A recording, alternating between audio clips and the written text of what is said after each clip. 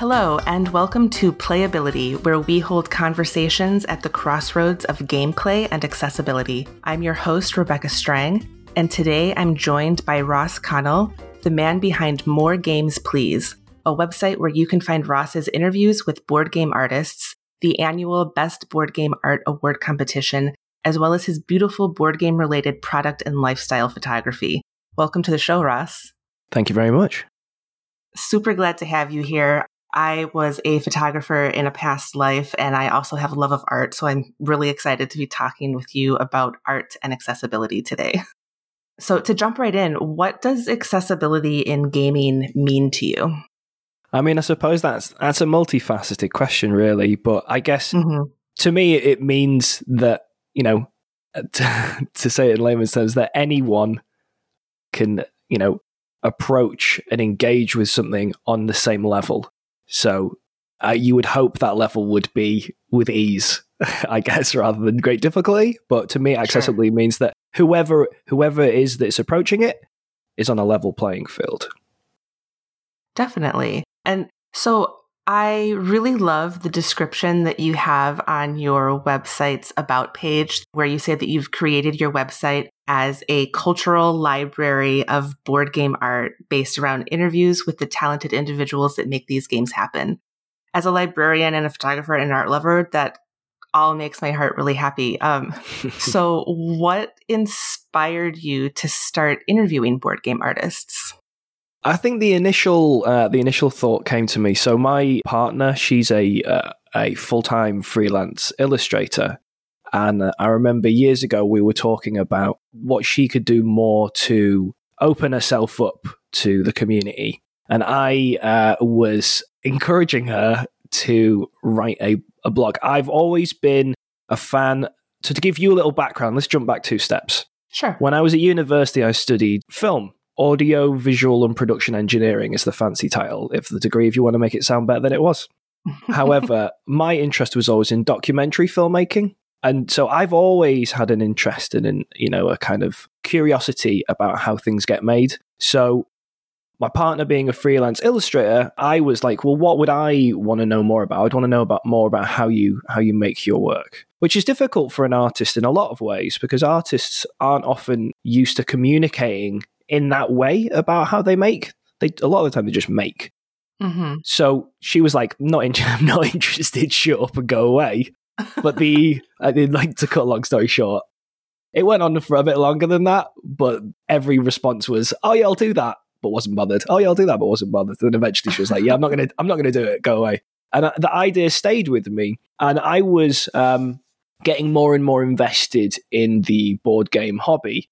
And I found it really, because I started trying to look up artists and illustrators online. The first reason why it occurred to me is because I started on Instagram, mainly just to not annoy my friends with a lot of board game photographs on my normal Instagram page, which has declined because of this obsession.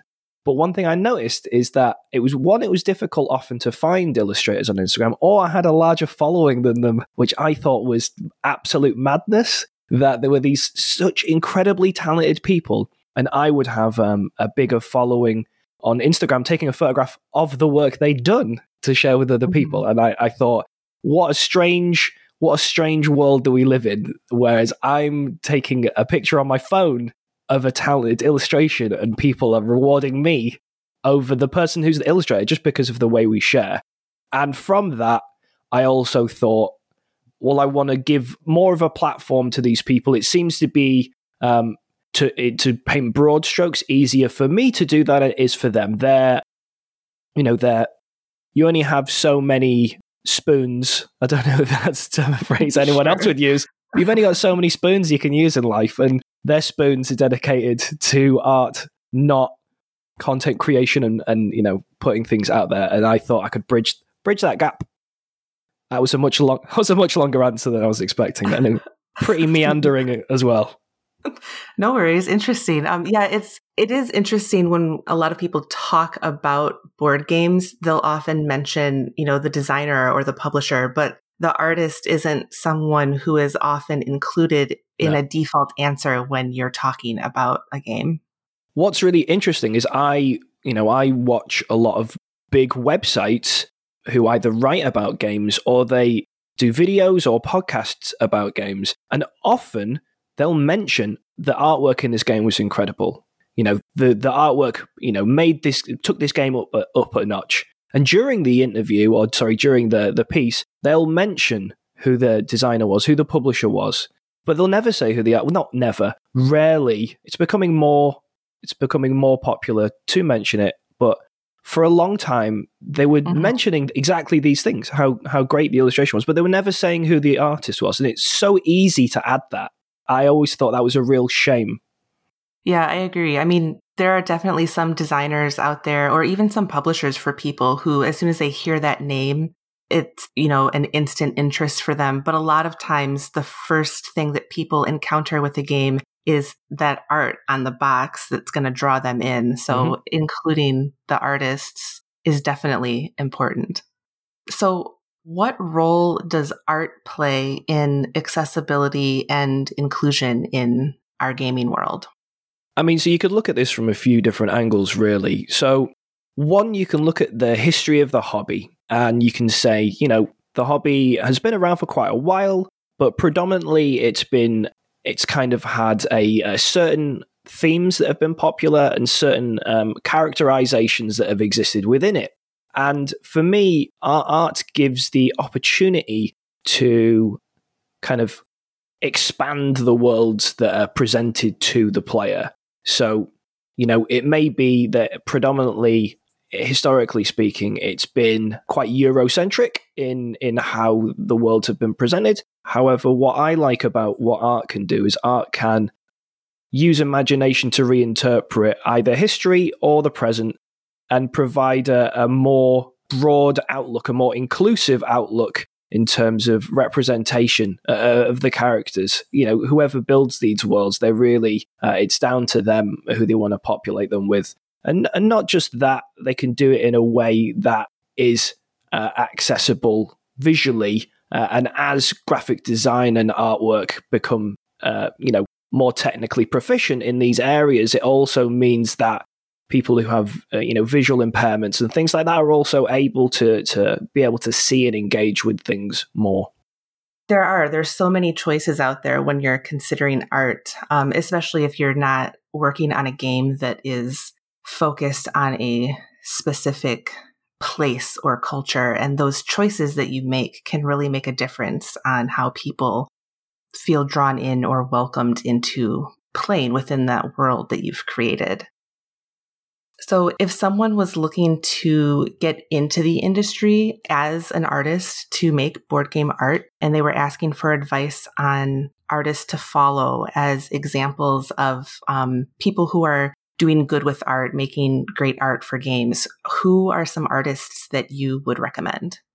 I mean, it's really difficult because art's so subjective, and I'm sure you'll appreciate that yourself. And I know you said, who would I recommend? But I mean, part of my website is it's a personal curation. So the art that I put onto my site, it's art that I appreciate and I like and I see as possibly above other examples, or, the artists weren't available to speak to. So that you get what you get. Sure. But I mean, examples of illustrators that I think are fantastic is, so one example, and I absolutely adore the work that this person does, is Kyle Ferrin. So you may know Kyle from games like the recently kickstarted Oath or Vast or Root. And there's kind of a whimsical quality, a childlike, energy to the illustrations and art that he does that really just appeal to me in a way that high fantasy often doesn't. So some fantasy illustrations or classic fantasy illustrations, as technically proficient as they may be, they just don't quite do it for me in terms of the way they present the world. So if something's done in more of a scratchy, scrawly, like you can imagine an incredibly talented child drawing it, but let's say the Mozart of illustration was doing it, if they were, there's a childlike element to it which makes it feel more open to me than quite. Some fantasy can be quite, in my opinion, and it is only my opinion, po-faced and quite closed sometimes if you're not into the lore. So that would be one example.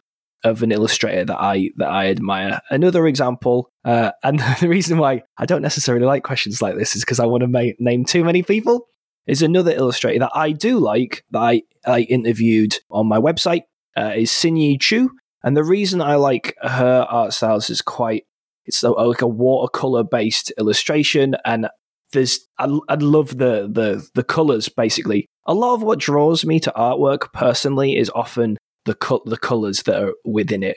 That's maybe I don't have a background in art, so it's when I talk about artwork, it's just really comes from a place of how it makes me feel, and it's not driven by, I don't compare it to the technical proficiency of different artists. I basically look at something and go, yeah, that.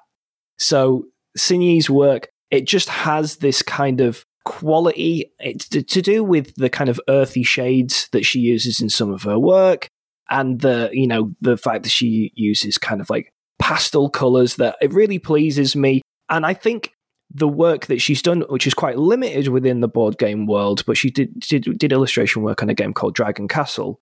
Mm-hmm. I think it's quite unusual compared to what other people are doing, and I think it shows in some ways that there's a scope to present things in an aesthetically different way than, historically what you'd normally see in board games. Then you've got someone like Kwanchai Maria, who has done an awful lot of games. Definitely. And when I interviewed Kwanchai, it took a long time for us to get the opportunity to have a conversation, just because he's in such demand.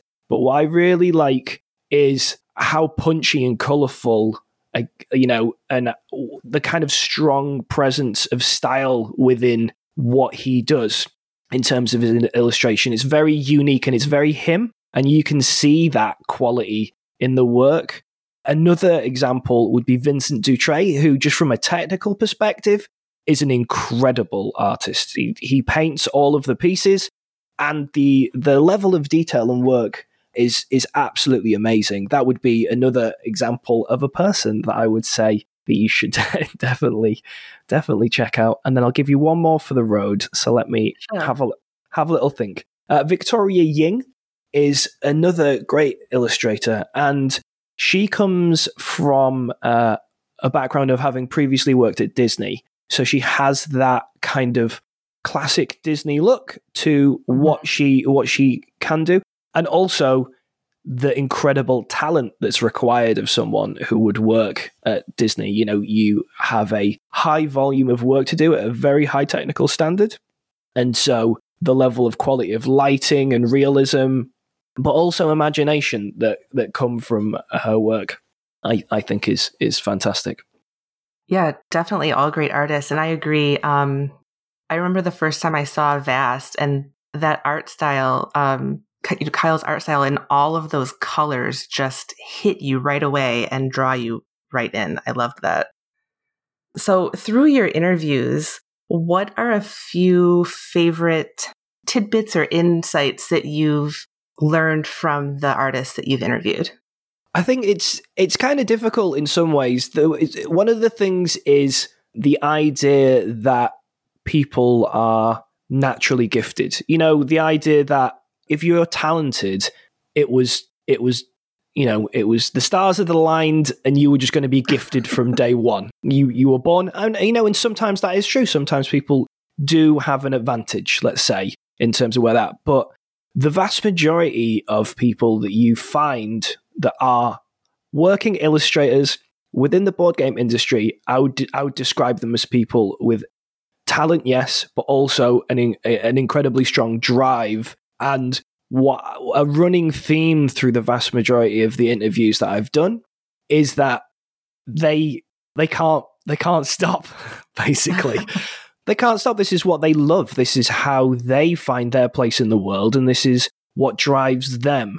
To become truly gifted in any field, it requires a certain level of obsession, I think, and healthy, let's say. But with these illustrators, that is an insight that I've really enjoyed. That a lot of people talk about their memories of when they first picked up a pen and paper, when they first started doodling. They'd have I can't, it's really difficult for me to pull exact examples out of my brain, but there was an artist that talks about having a stack of paper. The parents just left a stack of paper and some crayons next to them in front of the TV, and they just spend all day just doodling in front of the TV. And I love that. I love that idea as a small child. That's what they wanted to do. That's what they're doing now. I love the kind of the wonderful circle of having a desire and a dream from a young age in it and actualizing it as an adult. It's so rare. And I think, artists are an example of people who have got there because that's been consistent throughout their life and they've worked towards it. Another thing as an insight that say enjoy is probably the wrong term, but that I've found really interesting is often how isolating it can be to be an illustrator. When you work from home, you don't necessarily have a shared office space, a shared studio space, and how easy it is to forget the pressures that get put on people when they work in isolation and how challenging that can be. And one thing I'm often curious about is how people stay connected to the world when they work from home. I work from home, so I understand that. I haven't been doing this very long, but I already get there's a level of disconnect in the last couple of months I've had from when I worked within an office with, a large group of people, and how you stay creatively topped up within, isolation, and how you also handle the creative pressures that you put under when you aren't necessarily working in a team, you're working separate from a team. Yeah, that's interesting. The isolation aspect. My husband works from home, so he works from home a lot. So there's definitely that isolation aspect. And then maybe when you combine that with the fact that at least historically, then these artists haven't been included as often when we talk about board games, that must compound that feeling. You're doing this great work for these pieces of art, and it's almost like no one sees you, and you're working alone like that too. Yeah.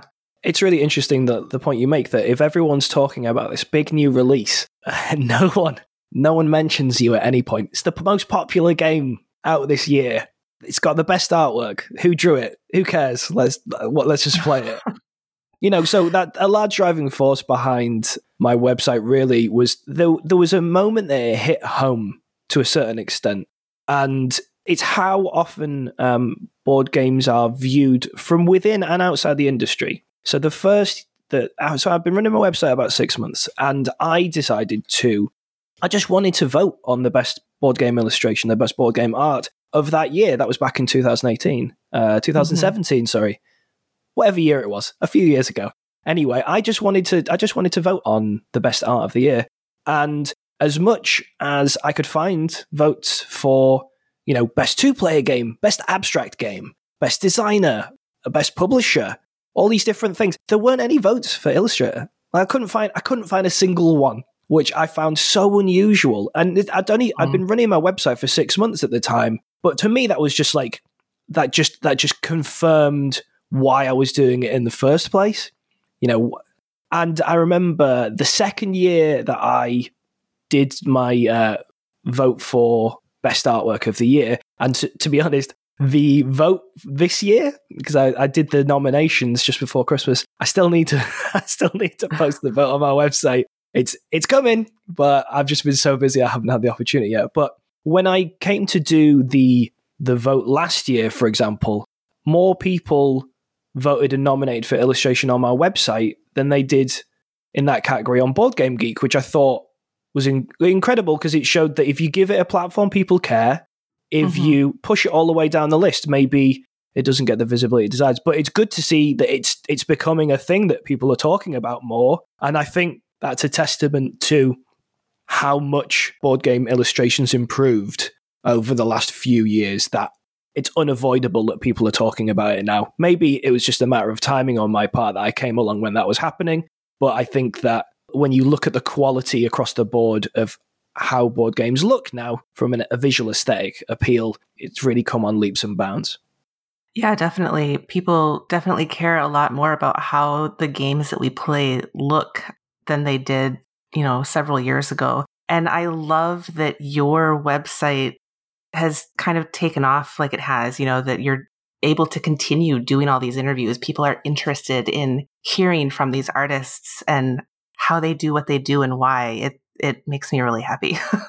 Yeah, I mean, a large part of what drives my website is my own personal, it's for me. Like I'm a strong believer if you do anything and if you want to be able to continue to do something, you should do it primarily for yourself. You shouldn't do it to please an invisible audience. So my two primary drives for the website were, no one's talking about artists, and I don't think that's right. I mean, it's difficult to say that it's wrong that people aren't talking about artists, but I believe they should have more respect within the industry and they should be revered almost because, without their illustration, we're just talking about squares and numbers, really, you know.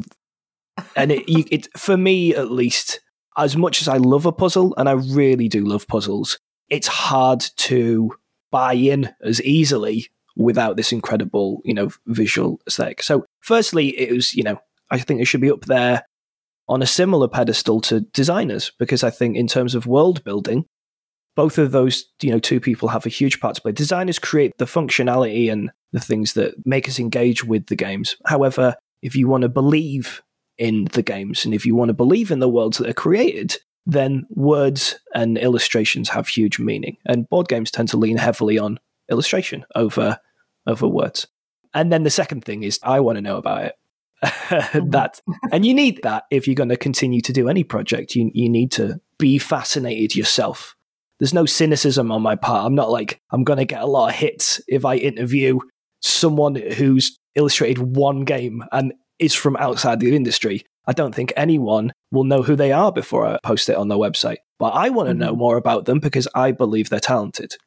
Well, I thank you for your curiosity and your drive to do it, because I think the community as a whole benefits from it. That's very kind of you to say. So for folks who would like to contact you for more information or just see what you're up to, where can they find you online? Sure. There's lots of places. I am everywhere on the internet. Arguably too much, but I work from home, so I'm always at a computer. So the easiest way to contact me, if it's anything to do with illustration and art or product photography, I suppose I should get a plug-in for that while we're here. Definitely. It would be hello@moregamesplease.com. That's my website's email address and the email address for my business. If you want to just hear the ramblings of someone who is on Twitter too much, then you can follow me on Twitter as well, which is More Games PLS, plus instead of please, because some person who tweeted once in 1805 has that handle. So, of course, so impolite that they got there first. Anyway, so that's a way of following me. I also do post the games that I play and photographs of the games that I'm playing more than professional work on my Instagram, which is, again, Instagram.com, More Games Please. So please or plus is generally how you'll find me on the internet. Awesome. Well, thank you so much for being on the show. This was great to talk with you about art and board games. Thank you for having me. It's been an absolute pleasure.